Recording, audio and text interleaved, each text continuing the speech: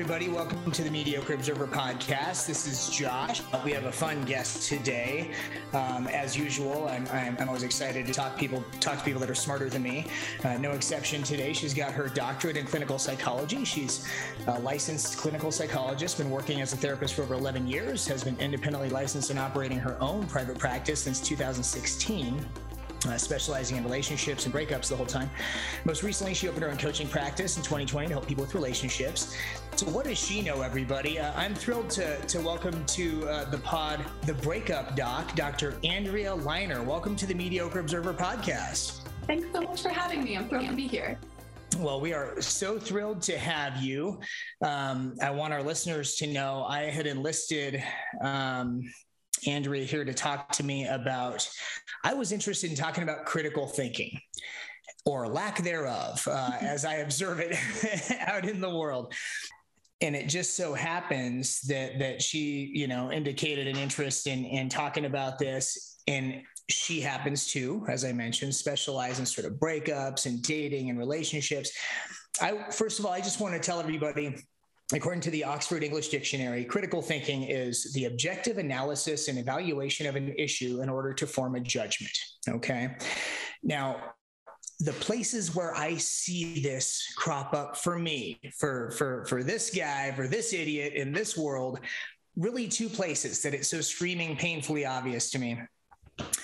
Among our electorate, when I look at political issues, hot button topics, social issues, elections themselves of individuals, man, it's hard for me to view us as a thinking people sometimes when I pay attention to those things. And the other area is certainly dating, romance, just meeting people generally. And it happens that in this digital age, both elections and dating, at least, if you're taking advantage of social media and dating apps and things like that, offer what I view as a fire hose of humanity. Just so much, so fast, so many people that it's hard to not notice recurring themes, recurring issues. And that's a great place where you really showcase critical thinking or lack thereof. I guess my first question, are we getting dumber, Dr. Liner? Are we getting dumber as a populace? No, it's interesting. And it's a very interesting way to pose the question because we are in an age of information. We have access to information in our pockets. We don't need to go to the library and look at the dusty set of encyclopedias to find the answer to, when did Mount Vesuvius erupt, for example. However, we are also inundated with opinion all the time. And the fact that opinion and fact have become so conflated with each other, I think has become one of the biggest issues in viewing us as either intellectual or getting dumber. I think it's the inability to distinguish between those two things has become a huge problem. And just how emotionally invested we get with all of our positions and stances and values on things. And the first thing I thought of is when you gave that Oxford Dictionary definition, the word objective is used. And unfortunately, in most cases, people are experiencing things subjectively. Yeah. So how do we get back to the facts? How do we get back to an objective way of viewing things when everything seems so intertwined with opinion, value, judgment, adjectives, essentially? Yeah. Well, and I would like to, point out that when I don't consider myself to be some brainiac. I'm not a Mensa member. I'm just a dude, cruising through life, trying to figure this thing out. And frankly, I'm half an idiot. I'm 47 years old and I can't seem to find a way to carve a happy go of this fucking existence. So in a lot of ways, I ain't the brightest bulb on the tree. When I talk about critical thinking and what I observe in my fellows, I don't mean, can you name all of the presidents or explain the internal combustion engine to me? I mean, how do we approach problem solving? How do we parse information? How do we consider facts? What do we consider facts? How do we question sources and motivations of messengers? Or do we question the, and my observation is a lot of times, no, we just don't. In fact, it is a recurring difficulty for me in relating harmoniously with folks is it seems that many of us haven't ever really sort of overhauled our own core ideology. We haven't ever sort of torn down to the studs. Why do I think some of the foundational, fundamental things that I do, and are they valid, and are they serviceable, and do these actually make sense to me? And even, do I really, really, really believe them? Or am I just behaving as if I believe them because somebody told me way back when I should, and I do, so I have been, and I just never looked back? And so some of that sort of, why do I think the way I do? Do we institute the watcher in our heads? Do we sort of watch our own thoughts and go, well, why am I thinking that? Where did I come up with that? And I feel like, no, really, I've done things in my life that have almost placed me in a position where I was very much compelled to tear some of those things down. I was almost forced to really, really, really dig deep, take an honest look. And as a result, I wound up actually having some pretty dramatic shifts in some of what I think and how I think. And a lot of people just haven't had to do that, and good for them. At the same time, though, some of the lack of doing that might actually be hurting us. It might actually be hurting our society and each other. Do you see some of that? Do you see people that seem to be carrying around old congealed ideology, maybe generationally indoctrinated stuff that's just useless? It's just silly. Absolutely. Absolutely. And I think it comes back to a little bit of what I started alluding to, fact versus opinion. And things can get so conflated. For example, this is something I talk about with clients because this is an example most people can wrap their heads around. A lot of us were taught from a young age to be kind to other people. And depending on how that was taught to you, how that was modeled for you, that can just feel like a fact. Everyone should be kind. That's just how it is. That's how it should be. In reality, that's an opinion. That's not a fact such as the sky is blue. That is a value that has been passed on. But because people hear it so many times, it's so drilled into them, all of the examples in their lives, caregivers, family, maybe examples in the media, whatever, are exemplifying the same thing. We get really attached to that on an identity level. And we get really emotionally invested in that idea. So the fact that we might have to question it and say, well, wait a second, not that I think we should question being kind to each other, but just to use the example, if you ever took a second to question it, it feels like you're questioning who you are on an identity level. And a lot of people's egos can't handle that. It feels like if this is something I've subscribed to my whole life and built my values around, and this has been foundational for me, to question it, to change it, is almost being some kind of a betrayal to myself. And it feels too threatening for us to examine things that have felt so foundational. Because what if we rock our whole foundation? What if everything we thought was stable in life comes crashing down? That's a really threatening idea to our brains. And our brains love consistency. Our brains love certainty. We hate inconsistency and uncertainty. That's when people get symptoms of things like anxiety and depression, when things feel out of our control and we can't predict them. So we really like to fall back on these things that feel like facts to us. And someone has to be really brave, really willing, and really kind of prepared to be off kilter for a little while to start questioning some of those foundational things. And not everyone is up for the challenge. Absolutely. Well, and overhauling our ideological station, much like overhauling a motor, we're really just tearing it down. We're taking it apart and taking an honest look at an honest inventory of what is this? Does it look fantastic? When I break it down to the crankcase, is everything still nice and clean and smooth? And man, pistons seem to be moving like they're supposed to. If so, great. We're going to lubricate and reassemble those parts and reuse those parts because they're great. If in the process you find a beat up old bearing that's turned into dust, you're going to replace that bearing because this doesn't work.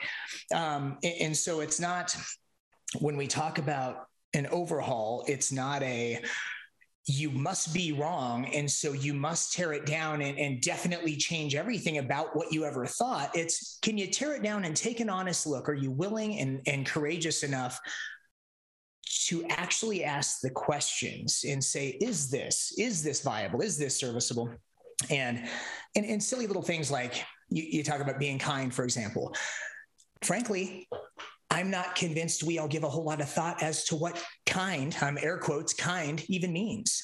A lot of us conflate kind with, for example, not making waves or not offending anyone or something like that. Well, maybe, but my God, man, if somebody's about to drive over a fucking cliff and you might cause them a little alarm by saying, hey, there's a cliff up there, you're going to die if you don't slow down or turn the wheel. Well, I don't want to be too kind to interrupt their Sunday drive. I mean, and so what do we mean by kind? Or you see things like this in traffic sometimes. Somebody wants to stop at a green light and let somebody break the law in front of them because they think they're being nice to this person. Well, you're actually causing jeopardy to all the people behind you and all the other people. So you're not really being nice. You feel like you're being nice, but you're not really thinking through far enough to go, I'm actually causing more damage and jeopardizing more people just so I can feel good about this thing that I think is nice. Well, it's not nice. It's dangerous. And so I think there are things I observe like this. I go, I see what you're doing. I see why you think this is nice. Is it, or is this just a ego feed for you with the best of intention? Because I don't think most of us are bad intention. I just think we're not thinking that deeply. Right. And that's part of why I always have people, when I'm working with them in therapy or coaching, when they're saying some of these things like, this is just how it is, or this is how it's supposed to be, I always ask them to define what that means for them. In psychology land, when we're writing papers, we always talk about operationally defining our terms. When we say kind, what is the definition of that for this purpose? When I have someone who says, well, I'm just trying to go with the flow with dating. I'm trying to not be too controlling. What does going with the flow mean to you? Does that mean, not making mountains out of molehills when you don't like something that's going on? Or does that mean allowing things to happen that feel incredibly unsafe and dangerous to you? Like, what does going with the flow mean to you in this example? Yeah. And that is important. Yeah. Defining these terms can be important. We all have different ideas of what these things mean. Yes. So I'm going to posit something, at least to our listeners, and I'm not necessarily going to try to corner you on this because we're going to get into a little bit of pretty serious ideological stuff that can be fairly divisive, but I have no problem sharing my own view. I have a working theory right now, and I almost always have a working theory on these things.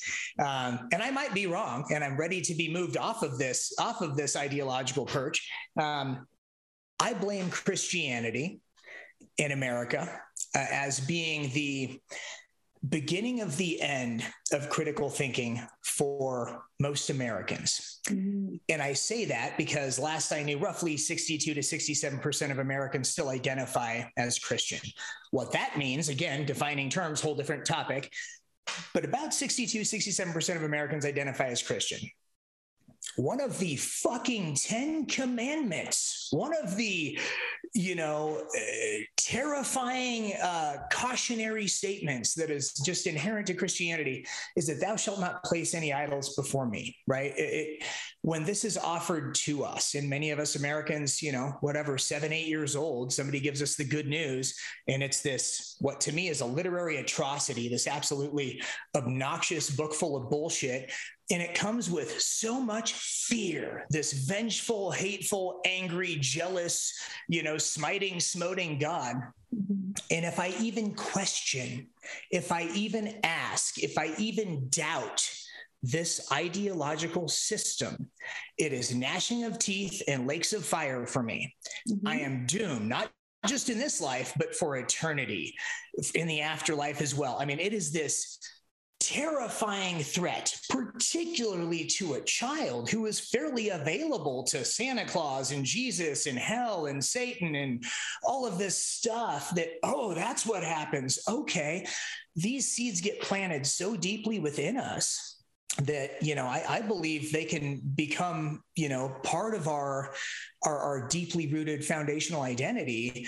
And it can be, a lot of us wind up believing this shit because we're afraid not to. Not because if you were to just corner us in the most honest, open, safe place, we would say, oh, absolutely, virgin birth, immaculate conception, parting of seas, you bet, man, that makes sense. No, but because we're afraid to question it, at least with our outside mouth, And so we just don't, and we bounce along, and we, and we wind up believing in it because, well, what if it is the case? I don't want to go to hell, just in case.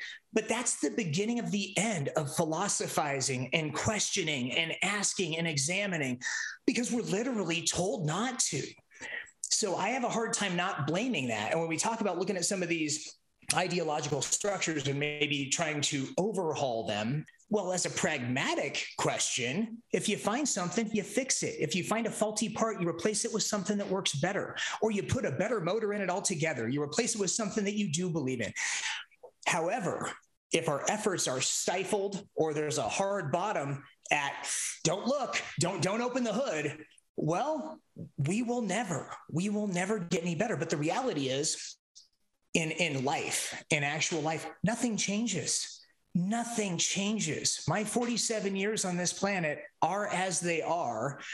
And the belief systems that were deep underneath there, God, no God, this God, that God, they may have been narratives that were playing in the subconscious part of my brain as I was moving through life, but I was still moving through life, and the same things that happened still happened. And is it possible that I am free and safe to examine these things, and that I actually stand to risk nothing by doing so, and that it is in fact the belief system itself that stops me from examining? That's a really interesting position to take, and we didn't talk about this ahead of time, so you have no idea what I'm about to say here. So I am not Christian. I was not raised Christian. I was raised Jewish. So I have a kind of different perspective on this, and I will start by saying I agree with you. And I also recognize, I don't quite have the leg to stand on because I wasn't indoctrinated into that world, but being an outside observer, it always blew my mind as a child when I would learn about the differences between Christianity and Judaism. And I was one of those kids that had to be taught, don't spoil Santa Claus for your friends. We know that's just a made up fun thing, but you don't need to ruin it for others. But when I heard about things like heaven and hell, that's not a thing in my religion. We don't really believe in an afterlife. We don't really believe that you're only doing good on this planet to benefit in the next life or to not get punished in the next life. We believe you're here. You might as well do some good work while you're here, because you're here and because fellow humanity is here.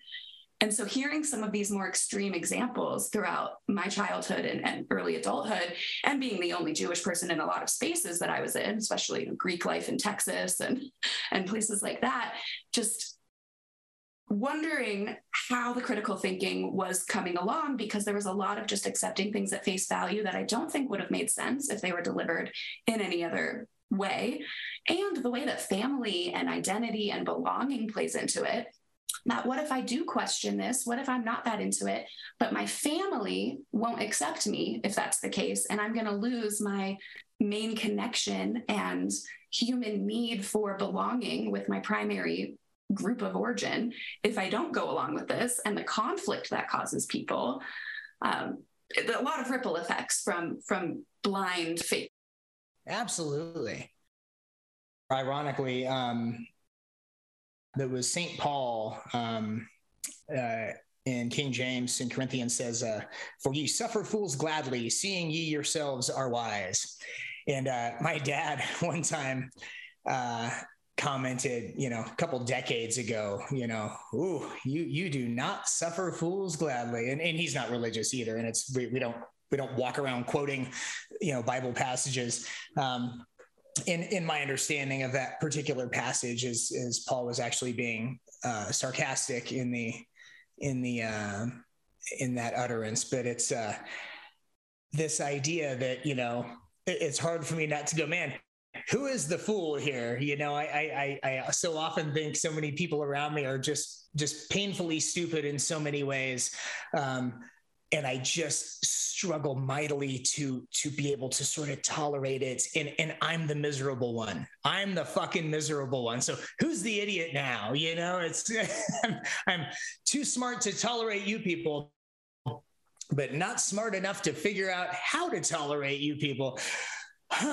So I continue to examine my own bullshit as well, but it's, so I do want to say we had spoken briefly before this, and one of the things very obvious in our electorate, let's say, nuance, the ability to think in and really live in nuance, right? I mean, most of life happens in that sticky gray in between. It's not all black. It's not all white. It's not good versus evil. Almost everything is somewhere in the middle there, man. And it requires more complex, deep, nuanced conversations. And we don't like that. We do not. We are not a nuanced bunch. And I guess I look at the 2016 election to me and taking topics like immigration, an incredibly complicated topic that has so many humanitarian concerns, so many economic concerns, so many logistical, just practical issues to confront with it. An entire system of immigration that most people would agree could use some serious overhauling. And at least one of the two primary candidates did a great job of boiling immigration down to a 3-word mantra: build a wall. And about 42% of our electorate said, yeehaw, build a wall. You bet. That's the answer. That's it. Keep them out of here. Barring things like the fact that a wall is a horribly ineffective mechanism to secure a border. It's also incredibly costly, and that, of course, Mexico is not going to pay for it. Of course, we're going to not only pay to build it, but to keep it up and to patrol it. And that also the net impact of illegal southern border immigration, the net economic impact, is a positive one for America. And the fact that a lot of the immigrants that we're so concerned to keep out, these marauding brown people heading towards our southern border, are actually asylum seekers fleeing deadly conditions in their homeland, forgetting the entire basis of colonial America, of how we came to be. I mean, it's just, there were so many things steamrolled right over with build a wall. It doesn't make sense. It's not a policy. It necessarily excludes all of the necessary factors, but it speaks to 42% of the electorate that refuse to Google anything, are not willing to read anything that might be antithetical to their line of thinking, and just learn a tiny bit. Just be available to real useful information. And in fact, quite to the contrary, when somebody that is more of a policy wonk starts talking about the complexities, they tune out. Oh, that person's shrill. I can't stand to listen to her talk. Okay, but she's telling you the truth, and she knows her shit, and she's a very informed person, and it is nuanced, and it is complicated. And that's why we need somebody smarter than us in there being a part of the solution. And no, build a wall. How do you communicate with that? How do we have a conversation with a low information, refuse to learn folks? Ooh. I wish I had an easy answer for you, because I would be calling the White House right now. But I think it does speak to, the dumbing down of America that we referenced earlier, and just that we like our information in bite-sized pieces. We like things in quippy one-liners, something that can fit on a square Instagram tile. That is what we want to believe. And as humans, the way human psychology works, it makes sense that it is that way based on how we were wired, although we've evolved a lot and have a lot of options here at this point. But our brains really like to categorize. It's either this or it's this. It's good or it's bad. It's right or it's wrong. It's male or it's female, things like that. Absolutely. And it's hard for our brains to look for that middle ground. And when we do look for that middle ground, it requires some intelligence. It requires some humility. It requires maturity. And there is a concept, an old psychoanalytic concept that I think was formed by Melanie Klein, who's one of the mothers of psychoanalytic theory. This idea that our brains have two positions to be in. One is called the paranoid schizoid position. So Melanie Klein did a lot of research on infants and the infantile psychological experience. So she was positing what is going on mentally for infants who have no ability to understand their surroundings, no ability to communicate, kind of how traumatic that must be for babies.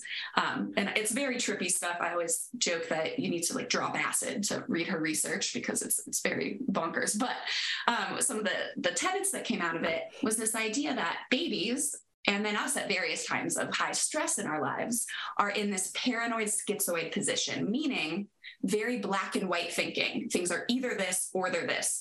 This person is a safe person. They feed me. They are good. This person is a bad person. They leave me out in the cold. We can't really cross wires on that. We can't understand this is a good person who did something bad. This is a bad person who did something good. No, they're either this or they're this. It simplifies it. It's the only capacity you have at certain points in your life. And then the goal is, as you get older, as you learn skills, as you mature, to move into what's called the depressive position.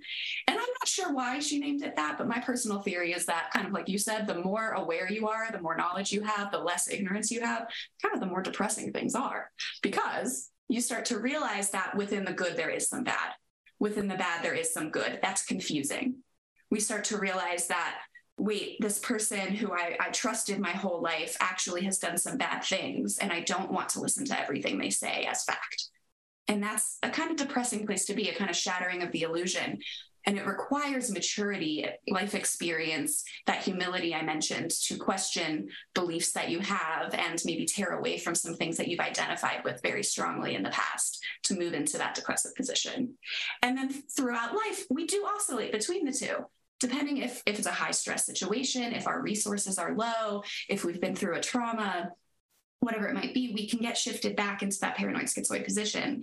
And I think that that is what the general population and the people who are advertising to us and feeding us information, I think they kind of prey on that mindset, that mental capacity. Yeah.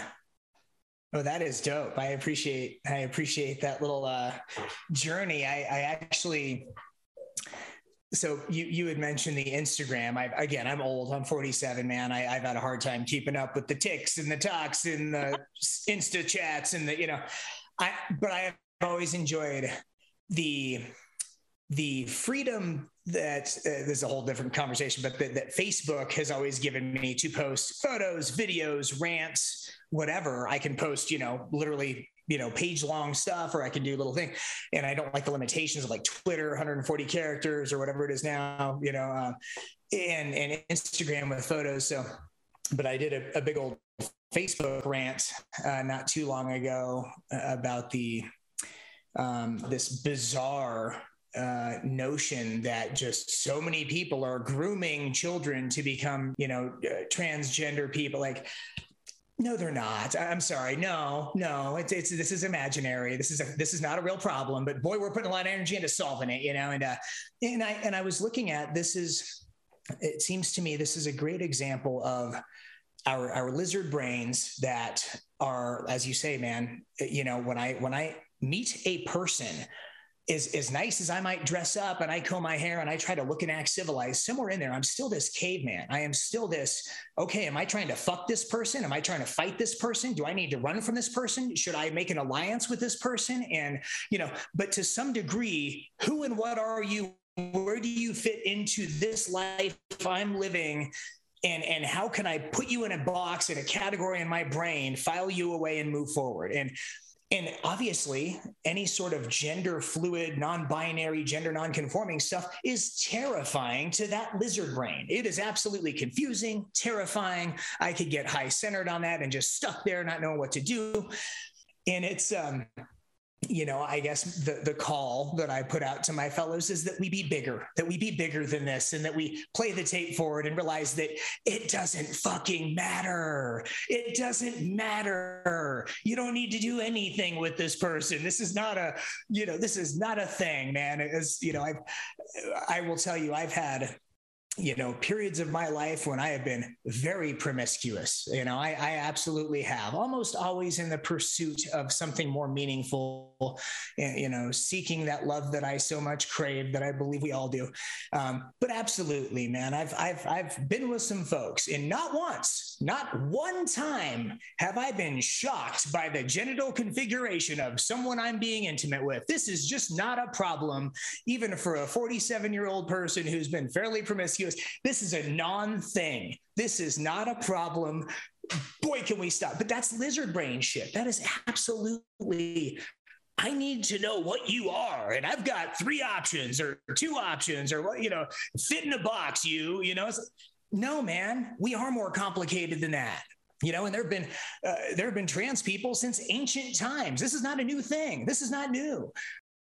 So I want to pivot to dating a little bit, or just talk about dating a little bit, because this is your wheelhouse. I'm going to tell you, I've had some experiences with the online datings.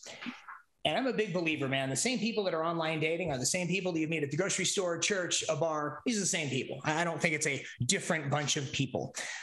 So I don't necessarily blame the interface for the difficulties that I have navigating. I do blame the people. And I will tell you, it starts for me with the idea, and this is a critical thinking thing. People today seem to view texting or chatting as a viable form of communication to actually do nuanced, complicated things like get to know someone. I remember right around a 3rd grade lesson in paralanguage that talked about inflection, tonality, cadence, facial expressions, body language, all these other things, everything but the words. That is almost all of what we take from each other when we are trying to communicate. And so I've sort of always viewed that face-to-face is obviously going to be best. Telephone can be a close second, because you do get that tonality, cadence, inflection. And then, texting, man, texting is so horribly ineffective. We quite literally created a secondary language to bolster it called emojis. So now we're a bunch of adult humans that communicate in fucking cartoons, and people think this is reasonable. People, sisters, how long have you lived here? Like, first of all, you don't care about my family structure. That has 0 to do with me. And also, why are we doing this via text? Pick up a phone like an adult. Let's have a conversation. Just 2 people talking. And in between fear and an inability to understand that this is a futile effort, texting is a futile way to get to know somebody, it mostly doesn't happen. People are terrified to pick up a phone, whether it's because of awkwardness or fear of stalking or some sort of other, assault potential stuff that could follow that. But they just want to text their way all the way through it. And ironically, a lot of the same people that are afraid to pick up a phone are perfectly willing to meet in person.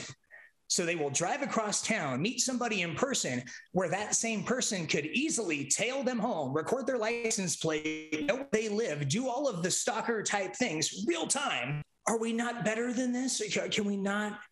I'm a product of the 80s. I used to pick up a phone. Hello? No caller ID? We just said, fuck it. I'm going to give it a shot. Phone would ring. We'd answer. You'd have a conversation. Nobody I know ever died of phone. It never was a problem. Thoughts on that? Thoughts on texting as a viable form of communication for adults these days? Yeah, it's interesting. I mean, the first thought I have is generational differences. That's the first thing that comes to mind. And I even notice it in my own marriage a little bit. I'm 33, my husband is 38. And there are times where I'm trying to text him something and he's just like, fucking call me. Or he'll just call me and I'm in the middle of typing him something. And there is a preference for the call. And I think there are a lot of different reasons why some prefer one over the other. However, you have to look at what is your ultimate goal in this particular situation. And when you're doing online dating, the goal is to get to know someone as well and as accurately as possible so that you have as much data as possible to make an informed decision about moving forward with them or not. Yeah. And so I think that, I will admit I am a very millennial, and I do prefer texting a lot of the time. However, it depends on what the objective is in that moment. You know, if I have someone who's just wanting to catch up, hey, how's it been going? What's up with your life? But I'm watching my show. Well, that's kind of cool. I can kind of do both at the same time. I don't have to give you my undivided attention and turn off what I'm doing to talk to you on the phone if we're texting. But if I'm trying to get to know someone, do I want to go on a date with them? Do we share values? Do I get the feels when I'm talking to them? What are they like? You have to be willing to step out of your comfort zone a little bit. And if you are someone who's uncomfortable with the phone or prefer the phone or whatever your preference is, everything in my book comes down to communication and being transparent with the other person. So if someone says, I'm really not comfortable talking on the phone, but I'd be comfortable meeting up for coffee, that might be confusing. But hey, at least they're telling you where they're at. And then you can decide, do you like that or not? But I think no, not is the answer. I just don't have the time. I am not willing to drive across town to meet with somebody to then realize, oh, you don't know how conversations work. Right. You don't know how to use your outside mouth and carry on a conversation, because it's critical for me, man. I've got to have a witty, fun, conversational person, or I'm just not interested, promise, and I would never judge somebody based on a phone call in their entirety and say, well, good or bad, that's it. But I can tell if it's available. I can tell if a conversational capacity is in there. And that's what I'm seeking there. But yeah. And I know, when I advise people through the dating process, because, I help people through the breakup, but I also help them re-enter the dating world. So we do a lot of online dating stuff. And a lot of it just comes down to being open with the other person, saying, hey, I never feel like I get to know people well via text or chatting. I'd really love to hop on a FaceTime or a phone call to just better see if it would make sense for us to meet in person. And then whatever their response is, it's all data. If they get really weird and, I don't know if I want, cool. They're probably not for you. And if they're able to say, oh, that's an interesting point. I don't usually do it that way, but I'm willing to give it a try. Oh, there's some data. Okay. Like it might be a little bit of work with them to get them, on the phone rather than texting, but at least they're open to trying and they're not shutting me down right away. They might be a little bit more growth-minded, willing to try new things, willing to do it differently. I like that. Let's proceed. Like there's data in every step of the process, but the first step needs to be learning what it is you care about, how you operate, and how to communicate that in an effective way. That's not going to be demanding, off-putting, entitled, aggressive, or even vague, confusing, all of those things, so the communication skills are a huge component of this. And I have known people who can communicate decently over text, but there always is need for clarification on things like tone and sarcasm and meaning. For sure. And for me, the other thing is, man, frankly, I'm a very active person. I seldom am sitting there with hours of downtime. Well, man, I just wish I had something that involved my whole brain, my eyeballs, both my hands, and I could be hunched over like Mr. Burns using a 3-inch screen. I really, the technology stuff can be super amazing, super valuable. It's also a lot. And I do not believe for a second that we are actually well suited or well adapted to be constantly plugged into it. And it is all consuming. I can talk on the phone while I drive, while I cook, while I shop. I can be in motion and talking on the phone. Whereas I cannot be texting because I'm literally, it's my face, it's my hands, it's all there. It's everything. And it is this stop your life and text. Do you have any brothers and sisters? Like, no, dude, I'm not going to do that. I won't do this.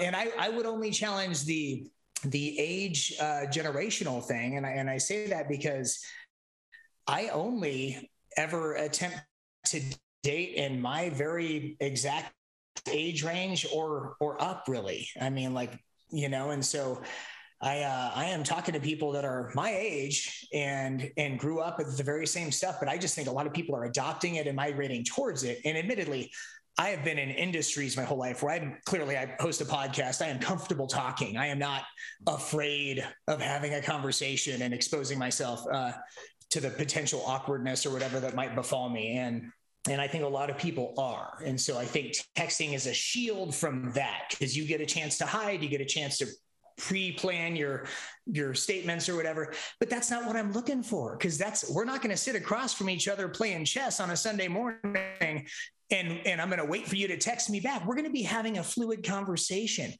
And it is the authenticity and transparency that I fucking crave that comes through that. And frankly, awkward can be sexy and beautiful because it's fucking real. It's real. You're showing me your whole awkward, beautiful, perfect, flawed self.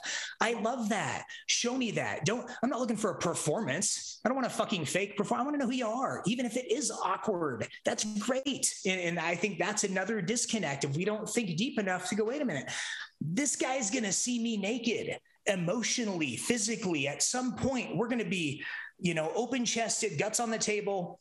Here's who I am. Now's good. Let's start now. Let's begin that process now.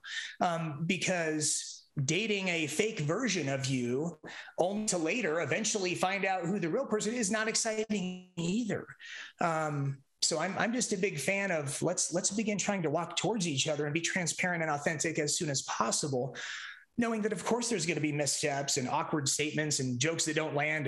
And we're going to have to show each other a little grace and tolerance. And I'm far more graceful and or gracious and tolerant and things like that than I am of dodginess and distance and, what I consider an inadvertent form of a flaming hoop to jump through. I actually had a woman tell me something to the effect of, she likes to text until things get serious, which to me, I'm like, so then never then, because they never are. I mean, I understand what she means, but it's like, dude, the person you're texting with, you are almost forced to imagine the whole person behind that keyboard. Once you get on the phone, you can actually begin to have some sense of who this is. Of course, face-to-face is going to be even that much better.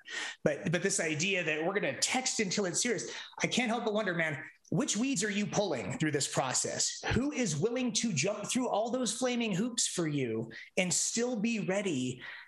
Are those really the people that you're looking for? I mean, maybe they are, but you may be inadvertently kicking out a lot of wonderful people who are like, no, that makes no sense at all. I will not do that. My time is more valuable than that, and yours should be too. Okay. I don't know. I can't help but feel like I'm a little bit more of an adult on it. And I would like to say I am not confused that any woman who's in my age bracket, most women who are in my age bracket in America have at some point been the victim or nearly a victim of some sort of stalking, rape, sexual violence, assault events or more. And so I'm not confused that these things are very real and that they are extremely traumatic and that they can inform our behaviors later. I'm also crystal clear that I didn't do it. And I'm also crystal clear that, as I say, for one, almost all of these events come from safe people. They come from people that were already in the house, if you will. They're people that were already friends, family members, lovers, somebody that you knew that was safe. That said, if some stranger wants to do these things to you, at some point, their primary goal is going to be in front of you. They're going to have to physically be near you, where you are. And so to shelf the phone conversations because you don't want that data out there, but be perfectly willing to meet that same person who you on some level are afraid is a stalker or a murderer in person. Boy, again, now they've seen you real time. They know what your hair color is. They know what your license plate is. They can literally follow you home. I mean, I guess I just can't help but think I'm pretty sure there's risk there too. You're definitely willing to put yourself into that position. I'm not sure it makes a whole lot of sense to be weird on the phone calls part. But it's very common. It's very common. Yeah. It's a tough thing between allowing fear to be that storm signal or adopting fears from other people a lot of times that we hear, don't give out your phone number. And we just adopt that as fact, believe in Jesus. Okay, fact. And then we move forward based on that and start making arbitrary rules that we call boundaries, which inadvertently, I think, can actually derail what could be an organic progression of a relationship. Maybe less so on the phone number thing, but more so on if you have a prescribed first date, this can happen. Second date, this can happen. Third date, this. By a month, this should be happening. If you've got this map in your head of how this goes, when it goes, man, are you showing up? Are you here for this, for what is right now? Or are you trying to read from some script that you've got playing some narrative back there? And like, how authentic is that? How present are you? You know, and I think a lot of us inadvertently, we have these fears that we've developed maybe from our experience, maybe from other people's, you know, horror stories. And we wind up adopting these rules or boundaries, and we just act disingenuous and inauthentic and weird because we just terrified to just show up, just be here, just bring your whole self, good, bad, and ugly to the party. And let's see what happens, man. And it's okay. Maybe it goes horribly and we can laugh about it later. Maybe it goes great and we're just so happy we showed up. But can you show up? Can you be here in your whole self?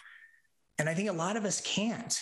And I think a lot of us are so ruled by fear that we struggle so much to be here for it. What do you see when you're counseling people that are out there dating and their fears manifesting real time? Do they stand in the way at times of being available or being their authentic selves? Yeah, I'd love to jump in because you touched on so many different things I'd love to address. I think fear is a big part of it, and that fear can get split into different categories. There's fear of actual safety, and then there's fear of vulnerability.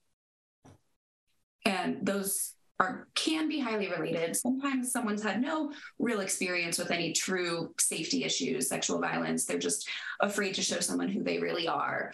And so hiding behind texts where they can craft and recraft and edit their thoughts before sending feels safer. But to your point, I think that's one of the biggest obstacles in getting to know someone is when you're not being your authentic self, and why aren't you? And that's why I believe that doing some inner work is always a really great idea when you're in the dating scene, because we want to address what those obstacles might be for you. And I think we want to think about how can we present our most authentic self and what method of communication is best for that. Now, I don't necessarily think, going to a different topic, the rigidity, that map you speak of, these rules people have, I think it can go both ways. I don't think anyone should have an assumption of we need to jump on the phone immediately or this is a no-go. I don't think anyone should be of the mindset of I'm not ready to jump on the phone or meet in person until X, Y, and Z has happened. I think it should be let's take this particular example and just pay attention to how this one thing feels, this one person, forget it. We can use our other experiences to inform our decisions, but they shouldn't completely dictate them. And that's where the critical thinking comes in, the nuance comes in of, in the past, I haven't had the best luck giving men my phone number early on. But this guy, I'm seeing a lot of different data from him, a lot of different evidence here. So I can keep that in mind, but maybe I want to try, maybe I do feel comfortable doing that a little bit earlier with this particular person I'm talking to, and not subscribing to a pre-existing notion or event and clinging onto it, white knuckling it. Yeah. So, and let me ask you a sidebar. This is back to this fear where we were talking about fear of trans people, fear in dating generally.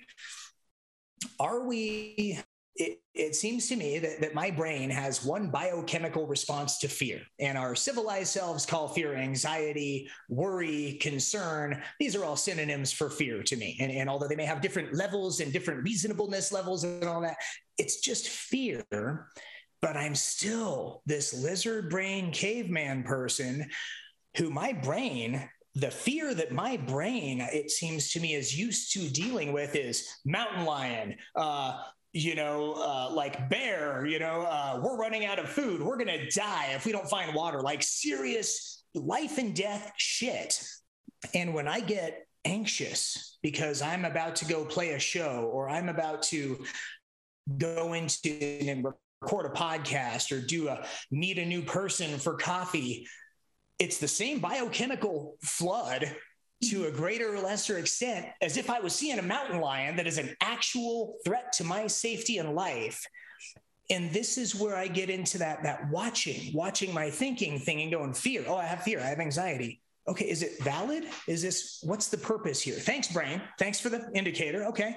Am I okay? Am I going to be able to walk into this Starbucks and meet this person for coffee and probably make it out alive? I bet so. Has discomfort ever killed anybody? Not that I'm aware of. Let's give it a shot. Let's show up, as opposed to adopting it and going, oh man, I'm terrified of playing this show. So therefore my life is on the line. Thanks, fear. I'll behave accordingly. No, man, to some degree, I feel like we forget that it's just a storm signal. It's hey man, there might be something to look at here. Doesn't mean it's a fucking rattlesnake about to bite you. It could be nothing. Yeah. It's just, do we have a relationship with fear where we're even aware that it's happening and that we're adopting this fear as reality? And this is that feelings versus facts thing, right? Yeah. I agree with you. And it's kind of funny what you're describing doing is like the questioning it and, okay, well, where does this come from? What purpose is it serving? What's a more realistic response to this particular situation? How can I tweak that thought to better serve me in this situation? There is a name for that. That is called cognitive restructuring. That's one of the basic tenets of cognitive behavioral therapy is how can we change our thoughts in order to impact our feelings and behaviors differently? So that is a great thing to do in that setting. And I want to offer that you're absolutely right. Some of those more reptilian brain fears that are really just based on immediate life or death, aren't as applicable, of course, in the year 2023 or whenever people are listening to this. But we also have developed over time social fears because at a certain point, once we became more of a tribal people and less kind of fending for ourselves in small groups when we banded together, social acceptance became survival currency. If you were not socially accepted by your tribe, you might be shunned. You wouldn't get the protection of the group. You wouldn't get the resources of the group. And that was life-threatening at the time. So a lot of our social anxiety pieces and that, obviously we're not being chased by a saber-toothed tiger. We're not about to die because we're walking into this Starbucks meeting someone or we're going on stage to perform. But there is some of the times that more midbrain, more evolved sense of fear of, will I be ostracized, shunned, some kind of social pariah for this action? And will that impact my sense of societal safety? And that's bigger for some people than other people. Yeah. But I think what I'm hearing you say is there is still a few layers under it, a life and death component, a far more dire component, because that's your social whatever. Two, don't want to get kicked out of the club, kicked out of the tribe, booted off the reservation. And next thing you know, you're fending for yourself and you don't stand a chance out here in the wilderness by yourself. And so, on some level, that's what I think I'm hearing is that we still kind of subconsciously attach that to something way more serious than this one event really is. And it can feel more real when it's more of a social fear than I know I'm not being chased by a tiger right now, but I have this societal fear kind of stepping up. That is when it's harder for people to recognize that it actually is still arguable. Like, it could feel really real. What if I get booed off the stage? What if I go viral and people hate me and send death threats to my house? Like, I don't know. Man, but that's a bad performance. I'm gonna kill you. I hate your comedy. But when it feels more applicable, when the fear does feel a little bit more related to the reality, it's harder for people to remember that you can still question it. You can still pick it apart. You can still restructure that thought. Yeah. And it's good to remember that that's always available for any type of thought, no matter how real it feels. Yeah. Well, and I do, just a sidebar. I do believe we all have a very real fear of intense pain and suffering. And my observation, having walked a lot of people through 12-step stuff, including, deep searching relationship, sexual inventories where we catalog back over every relationship they've ever had and, look back at our fears and ask ourselves why we have them. And underneath that fear and underneath that fear and underneath this fear, for example,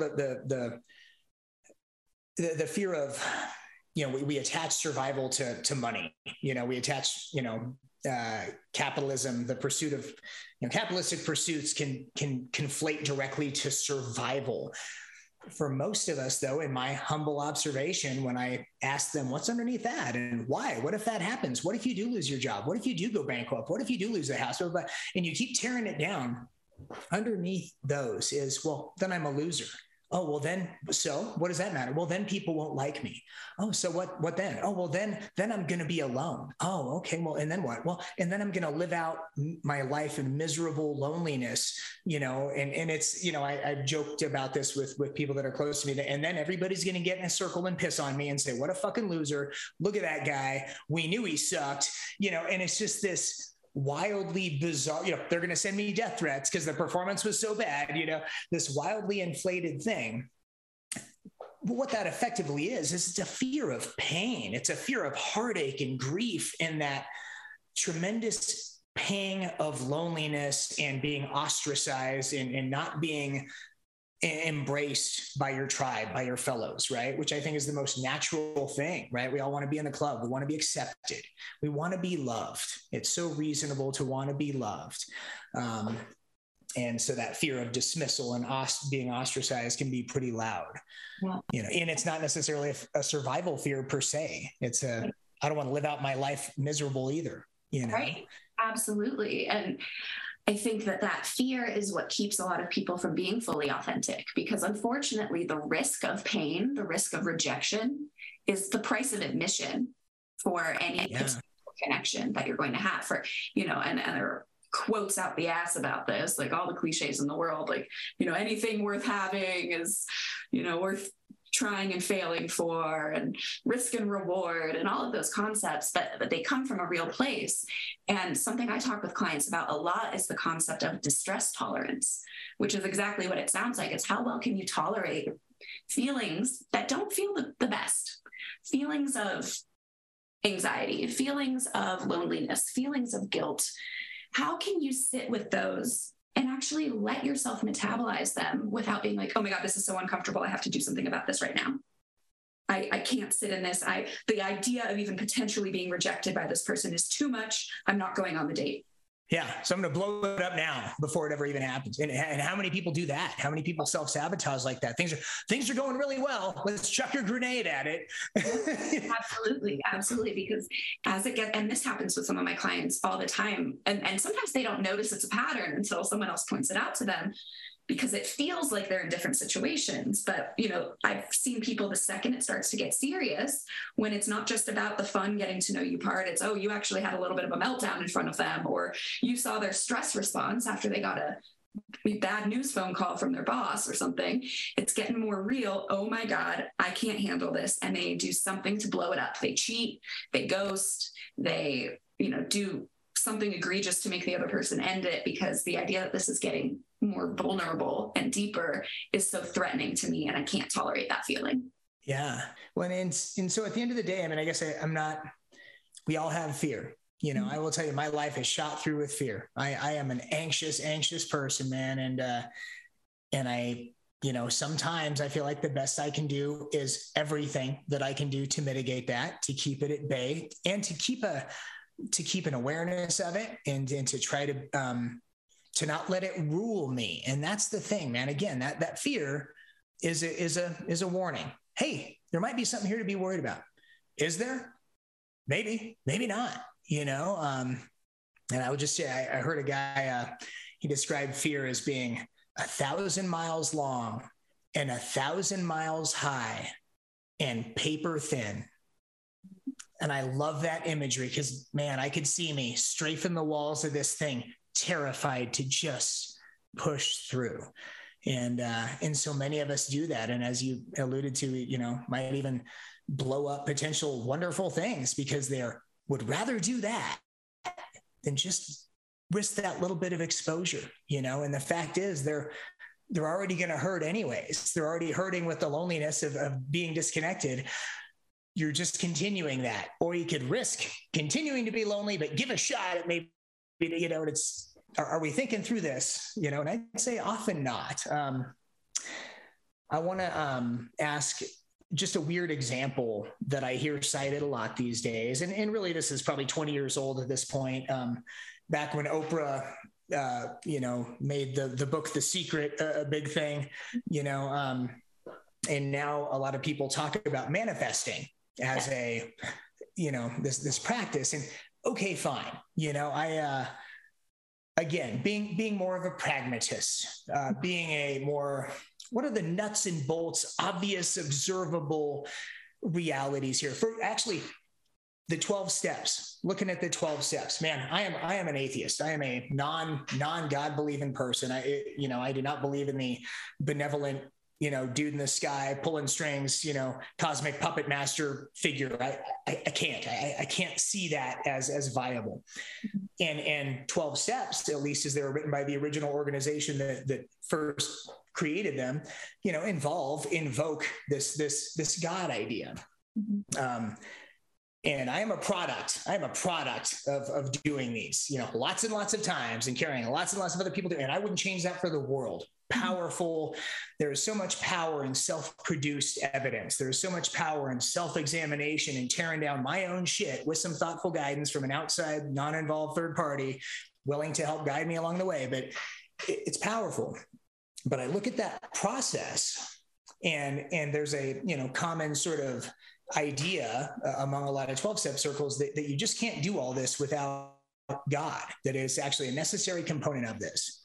And to that, I say bullshit. I say, I would challenge anybody to sit down and earnestly catalog all of their shortcomings, their resentments for their whole entire life, their fears, their entire relationship history and sex inventory. And then go back and try to own all of those resentments and say, how did I make these happen? Where am I accountable here? Where am I responsible for placing myself in a position to be hurt like this? To whom do I owe apologies? Where do I need to go make reparations? And flip the whole thing and stop being a victim of all of life's people and start to take some accountability. And then to go share that with at least another person, all of it, your deepest, darkest, grossest, most awkward secrets, all of those resentments, all of those fears that you're embarrassed to say, all the horrible shit you've done to other people, all of these things, and the sex inventory. Similar idea. Where have I aroused jealousy, bitterness, suspicion? Where was I at fault? What should I have done instead? Whom have I hurt? You go back and look at all that. And then you go out and literally repair the damage done. You literally go knock on doors and try to make those amends and fix that shit, pay back that money, all that stuff. Then make yourself available to walk other people through that process. You go do that and tell me you don't grow up, you don't wake up, you don't have a dramatic psychic shift in how you approach life. Bullshit. Of course you will. And frankly, I don't give a shit whether you invoke God in it or not. These are logistical, pragmatic. You can't do this and not get some results. Okay. And I kind of look at manifesting similar way. Sorry, that was a long sidebar, but similar thing with manifesting. People talk about, I'm not kidding. I had a woman tell me she manifested a brand new house purchase. Well, I mean, if by manifesting, we mean clarity of focus, set an intention, you decided you were going to get pre-approved for a mortgage, shop for a house, go look at houses, make offers on houses, go under contract, get an inspection, sign the deal, then I guess you manifested it. But is that manifesting, or did you got clear that you wanted to do something and you took the necessary actions to achieve that thing? I guess I just think it's a little less mystical and it's a little more logistical, obvious. If you do this, this is far more likely to happen than if you don't do this, it's probably not going to happen. Yeah. Thoughts on manifesting? Yeah, it's interesting you bring that up because just as a hobby, I find it interesting, and I've taken some courses on it and tried to adopt some of those practices into my own life, kind of for fun, but also I've looked into kind of what's behind it. And there is some neuroscience behind some of the tenets of it. But again, to your point, it does come from a little bit more of a pragmatic, logical place than people want to think. But basically, there's this part of your brain called the reticular activating system. And it's the part of your brain that's responsible for the like riding a bike phenomenon, like when something becomes kind of muscle memory and just automatic for you. It also helps you scan for information automatically. And so if you just bought a brand new blue Ford Focus and you're driving your new car on the highway, you are probably going to see a shit ton of blue Ford Focuses that you never saw before. You didn't notice them before. Yeah. And people will think, oh, like this is because where did all these people come from? Is everyone copying me? No, it's just that because you put that in your conscious awareness, your brain, that part of your brain, the RAS for short, is scanning for that evidence. It's more aware of it. It's going to notice it more when it comes up. It's not that it actually exists more. You're just going to notice it more. And so in manifesting, that's a big part of the brain that is used with this idea of, if you set an intention of, I want a new house. I want to buy a house. And I'm picturing myself in the house, and the house looks kind of this way, and it's in this kind of an area, and you can get kind of specific with what you're picturing for it.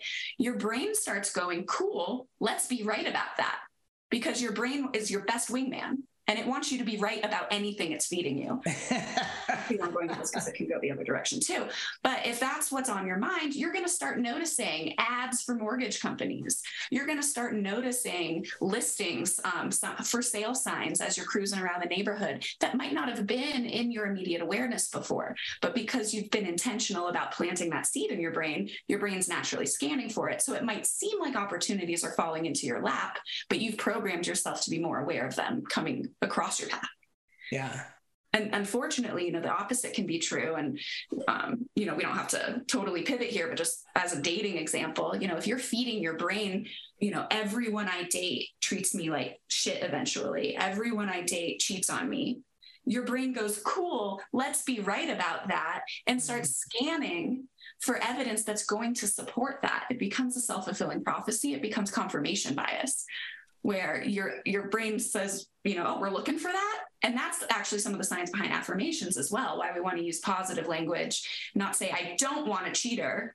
We want to say, I do want someone with integrity, so that when your brain's scanning, it's not going cheater, cheater, cheater. It's going integrity, integrity, integrity.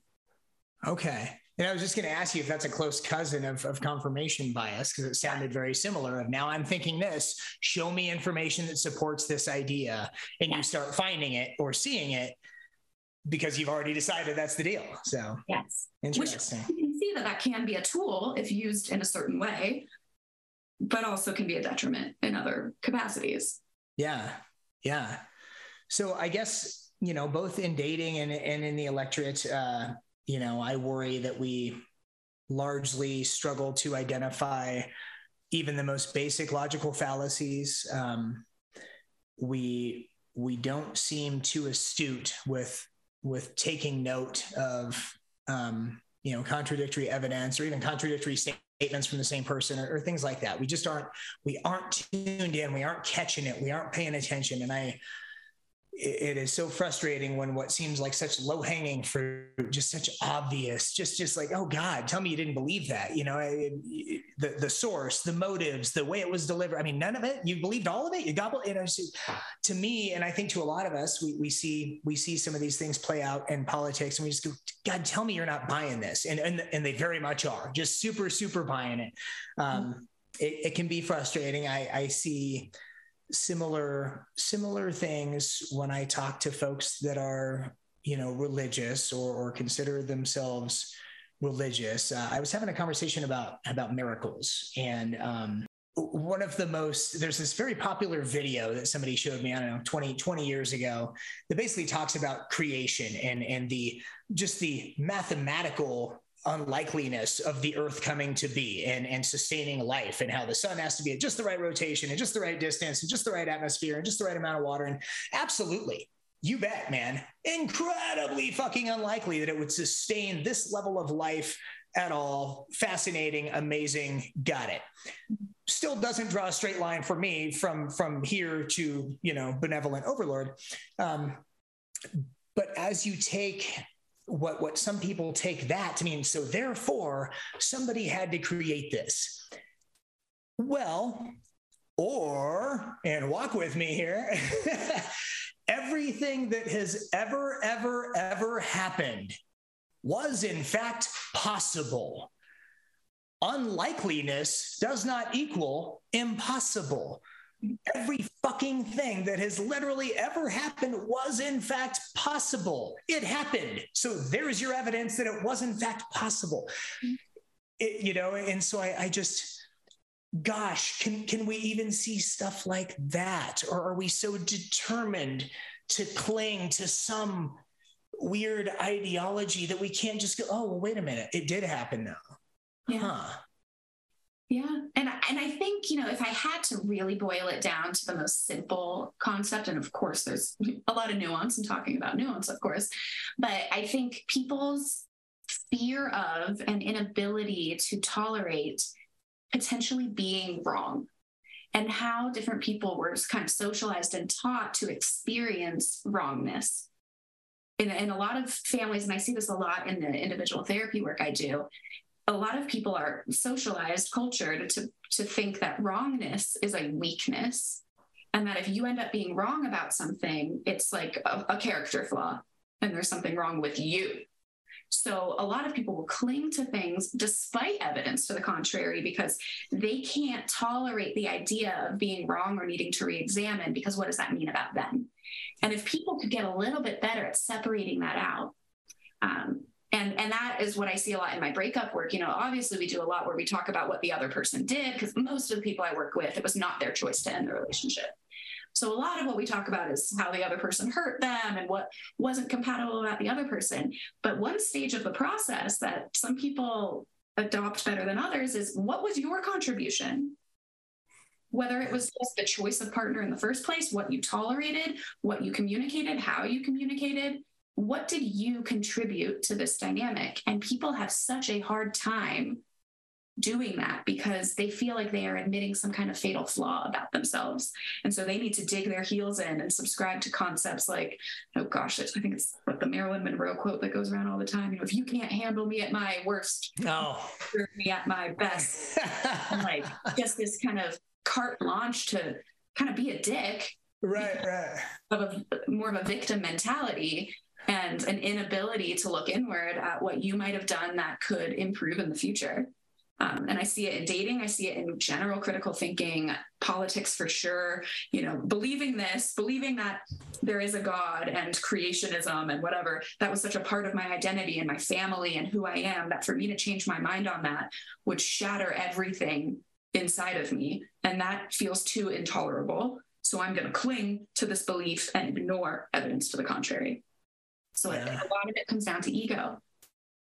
Yeah. There was a great Ned Flanders meme from The Simpsons. If you can't handle me at my diddliest, you don't deserve me at my doodliest. So, and to that extent, there's another theme that I observe in my fellows, mostly within the dating community, that is, we don't know how calendars work. We don't know how clocks work. We suck at making and keeping commitments. And I often talk about, these are things that are American, because there are, cultural things that contribute to this. And it is, to me, for a long time, I viewed commitments, even silly ones. I'll meet you at Starbucks at 6 p.m. as an integrity question, as an honesty question. If I tell you I'll be there at 6 p.m., guess where you're going to find me at probably 5:50, maybe earlier, because I told you I was gonna, so I'm gonna. And I'm not saying shit doesn't happen, but boy, shit seldom happens with my calendar. Real seldom do I double book something or blow somebody. I mean, it just doesn't. It's really not a problem. And but boy, it is. I have had people actually sort of give me that. If you can't handle me at my worst, you deserve me at my best. Somebody told me, yeah, I'm always late. People love that about me. No, they don't. I promise they don't. No, they might love you. A lot of people might love you, and they may tolerate that about you. And in fact, they probably even make scheduling adjustments to what they tell you to try to trick you into showing up on time for things. So you are basically being an asshole, blowing people off because you're self-centered and don't give a shit about other people's time. So you just steamroll over whatever plans you said with your mouth you would follow through with, and make them absorb that. So they're showing up like idiots to a thing on time, not doing all the other stuff they could be doing to be there for your sorry ass, so that you can come breezing in 15, 30 minutes late. And you think that they love that? Stop it. Stop thinking that. I promise they don't. But this is an actual conversation that I actually had. And I told her, nobody loves that about you. I believe they love you, and I believe they tolerate that. I wouldn't. I'm not somebody who will tolerate that, but that's just me, you know? Is that a problem? Is that a problem for you in your life? I mean, you run a practice, you've got a schedule, you got to, you know, your time is valuable. Well, so and this is why in a professional setting, I can have rules and boundaries to protect myself from that. I have a 24-hour cancellation policy. If you don't let me know more than 24 hours ahead of time that you can't use your appointment, you're getting billed for that entire appointment. If you show up 10 minutes into our allotted 50-minute session, you're getting a 40-minute session. And I have that all outlined in my paperwork. Yeah. Problem is more in personal relationships where you can't contract your way out of people. And I will say that as a mental health expert, I would be remiss if I didn't mention that there are certain things that make this harder for people. People who don't intend to be late or flaky have other stuff interfering for them. That can be true. Anxiety, ADHD things, whatever. But if you fall into that category, it's your responsibility to know how that condition impacts you and to do everything in your power to use your tools and the resources available to you and your communication to minimize the impact on other people. So if you know, and like, for example, if I know that I have a little bit of trouble being right on time, I tend to be 3 to 5 minutes late to things. And it's really just an underestimation of how long it's going to take me to, you know, not only be ready to leave, but actually make my way downstairs, find my keys, get into the car, start backing out. Like that adds on another 3 minutes I'm not taking into account. So I know that about myself. I have built in cushions. I've built in reminders. I use my calendar functions. I do things, and I let people know, hey, the second I realize, oh, it's going to take me 17 minutes to get there and we're supposed to be meeting in 15, I will shoot them a quick text, because there doesn't need to be a back and forth on that, of I'm so sorry I left a couple minutes late on my way. Yep. Like there are things you can do to mitigate it. I really don't love the attitude of this is just who I am and how I am, deal with it. I hate that. And, you know, my husband does that a little bit and we get into it sometimes. And I have taken to telling him we need to get him in here. Get him in. Let's have a talk right now. We're going to have the smackdown right now. Pull him in. But seriously, I tell him we need to leave for dinner at 5:45, even though we actually need to leave at like 5:50, because I just know that he's going to underestimate it. And that's annoying. Yeah.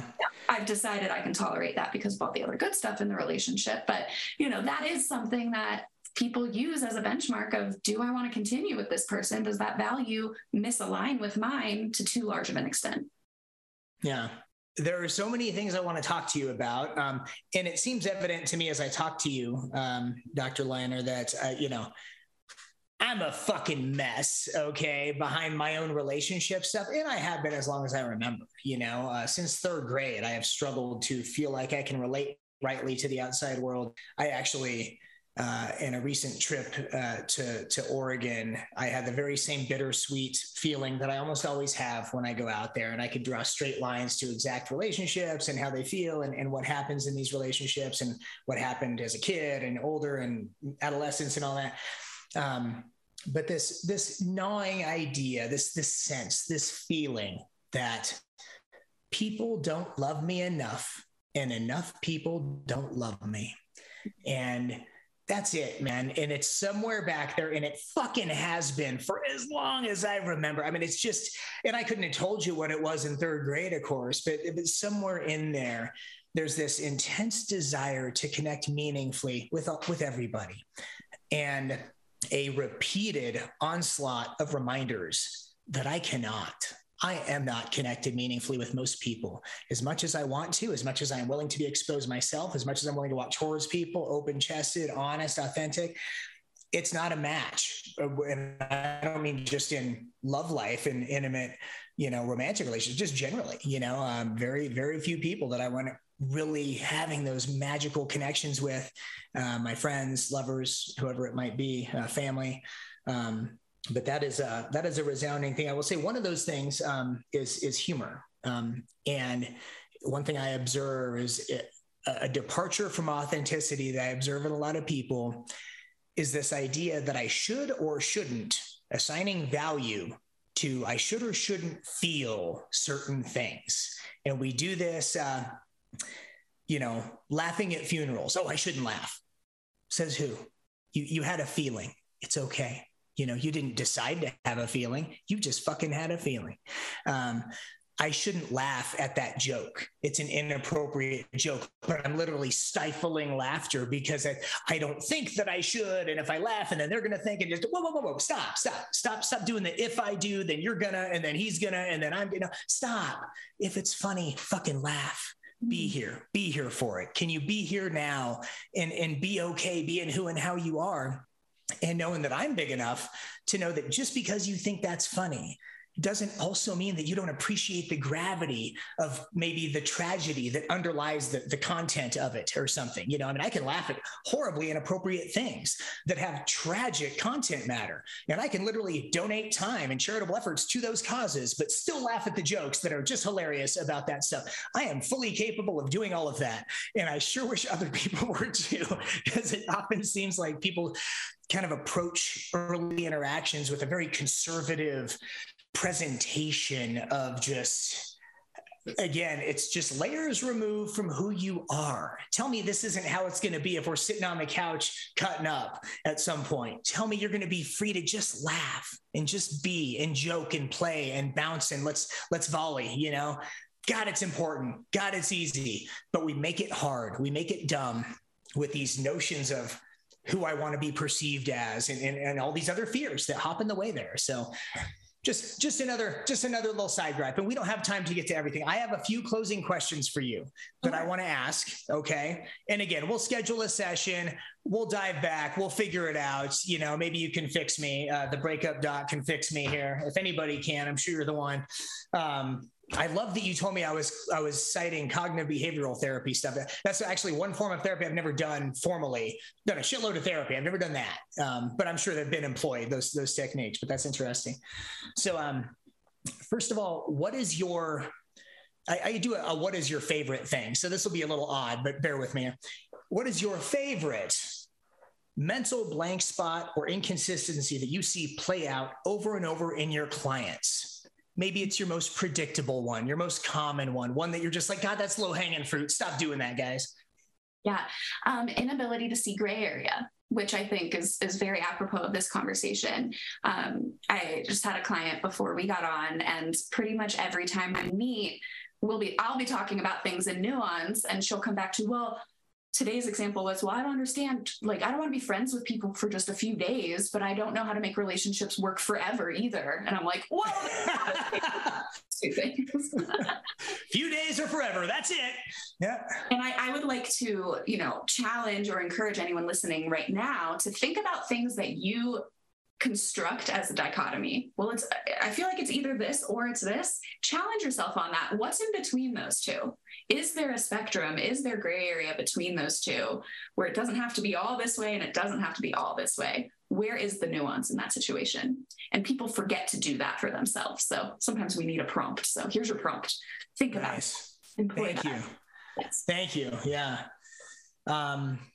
What is an error in thinking that you actually most often engage yourself, that you catch yourself doing, or you realize later you were doing that thing again? Yeah. Oh gosh, I could talk about this for ages and ages. But to keep it short, I think just misinterpreting other people's intentions and assuming negative intention where there isn't. Okay. So when my husband puts his dish from lunch in the sink, when the dishwasher is empty and available right next to the sink, for example, my brain very automatically, for a lot of reasons we won't get into now, translates that as, he doesn't care about me. He thinks this is woman's work. He's disrespecting me by making me have to do that later. And really, he's a man. He's simple. He's just like, oh, it's just easier to stick it in the sink. I don't know. Well, and so I appreciate that. So I'm going to tell you, he is disrespecting you. He is saying it's women's work. It is unacceptable. Let's get him in here again, guys. Let's get him on Zoom. I don't care if he's on a plane. He needs to join this conversation. We're setting up the octagon. No, I will tell you, I am a big fan. This is a whole nother one of my neuroses, but I'm very tidy and put together, and I just like stuff ready. And to me, man, the sink is not a staging area. You know, ideally dishes would be clean and in the cabinet. In between those places, they really should be in the dishwasher getting ready to be full and run. I've never understood I got the glass all the way to the sink area. It's on the counter, next to the sink, next to the dishwasher. When you got to there, you went, yeah, counter, nailed it, and walked away. Like, really? It drives me insane. So this has definitely never caused any problems in my relationships before. Just kidding. It definitely has. Okay. What is your number one suggestion? And this is tough because I tend to think that most people who are completely lacking in critical thinking skills don't know they're lacking in it and have no interest in improving. But on the off chance that you meet anyone who agrees they lack critical thinking skills and seeks to improve, what would be your suggestion for them? How do we begin that? I recommend to clients, whether it's just as a thought exercise or even a journaling exercise. I know some people don't love writing down their thoughts, or it feels like extra work to them. So even just thinking about it. But whenever you have a feeling, an opinion, a narrative you're telling in your head, what would the other side look like? Kind of like going back to high school debate, like, okay, take the other position and just practice doing that sometimes. For example, if you're someone throughout the day that thinks, oh, this job really sucks and I'm never going to get anywhere in this career and I hate going to work. Like, just for fun, think about what's good about it. What would you enjoy about it? What might you miss in another situation? And that's a super basic, boring example, but just let yourself argue with yourself a little bit. No one has to know about it. You don't have to be vulnerable and put it in a public space because, like I mentioned earlier, that fear of being wrong and what that means for people. But just play around with it yourself. How could you take the other position? How could you poke holes in the argument you're currently making? Play around with that by yourself before invoking other people to get some comfort with it. Yeah. That's beautiful. And that's funny because I've been in like sales type positions and I've had some very profound relationships with attorneys, lots of them, both romantic and familial relationships. And people who think in argument, think in making a case, selling an idea, getting to yes, whatever it might be, are some of my favorite people. And they're some of my favorite people to bat around energized topics with. I mean, I will tell you, man, I have some very strong ideas. You may have noticed I have some strong opinions and ideology on stuff, but I'm serious. I would love to be moved. But frankly, compel me, show me, demonstrate, point to some evidence, show me something that is informed and thoughtful and powerful and compelling. I don't buy bullshit. I don't buy bullshit real easily, but dude, I'm super interested in growing and being moved.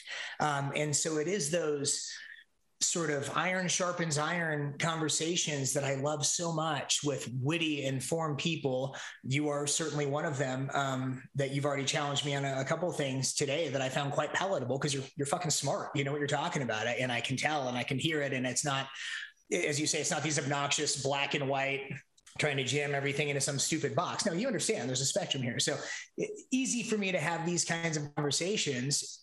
And I just keep trying to ask myself, is it possible there's any truth to this? Mm-hmm. That to me is the little, if I hear something that's antithetical to what I think, is there any truth to this? Yeah.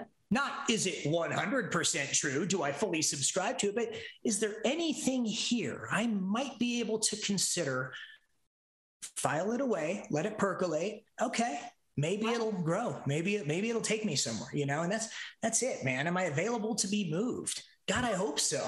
I fucking hope so.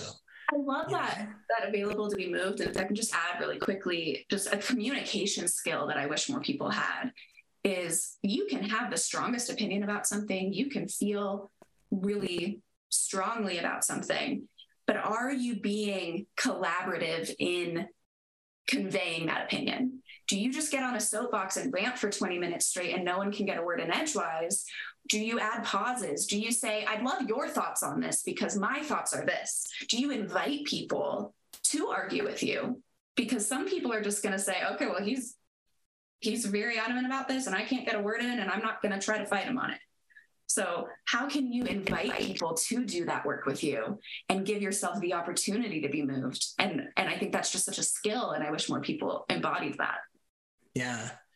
Yeah. And I usually say things like, okay, now it's your turn to say your dumb thoughts. Go ahead. I'll tolerate it. You know, and I think that's very gracious of me to create that opening. So, well, Dr. Andrea Liner is the Breakup Doc. You can find her at drandrealiner.com. And in the liner notes for our listeners, if you are interested in connecting, seeing if she would be a good fit for any sort of her counseling or coaching services, highly qualified, a lot of expertise in the areas we've been talking about, but specifically in relationships, breakups, things like this. Boy, I can't help but think who among us couldn't benefit from some effort to avail ourselves to a little bit of outside assistance in this area, whether we're in an active relationship or not. But I'm going to put in the liner notes how to contact her. You can go through that channel to schedule consults and things like that. And you guys can come to terms as to whether something like that's going to work for you. And Andrea, I can't thank you enough for being here on the Mediocre Observer podcast. This was delightful. And I might have to have you back at some point to talk more specifically about, a number of things. We could dive deeper into the electorate. We could dive deeper into dating. I think it'd be a hoot to just have you take an honest look at me and my difficulties. It wouldn't be a hoot for me, but I think it would be entertaining for other people to listen. I think that could be valuable. So, I can't thank you enough for joining us, and I'm going to wish you the very best out there. Thank you so much, and thank you for having me. All right, we'll talk soon.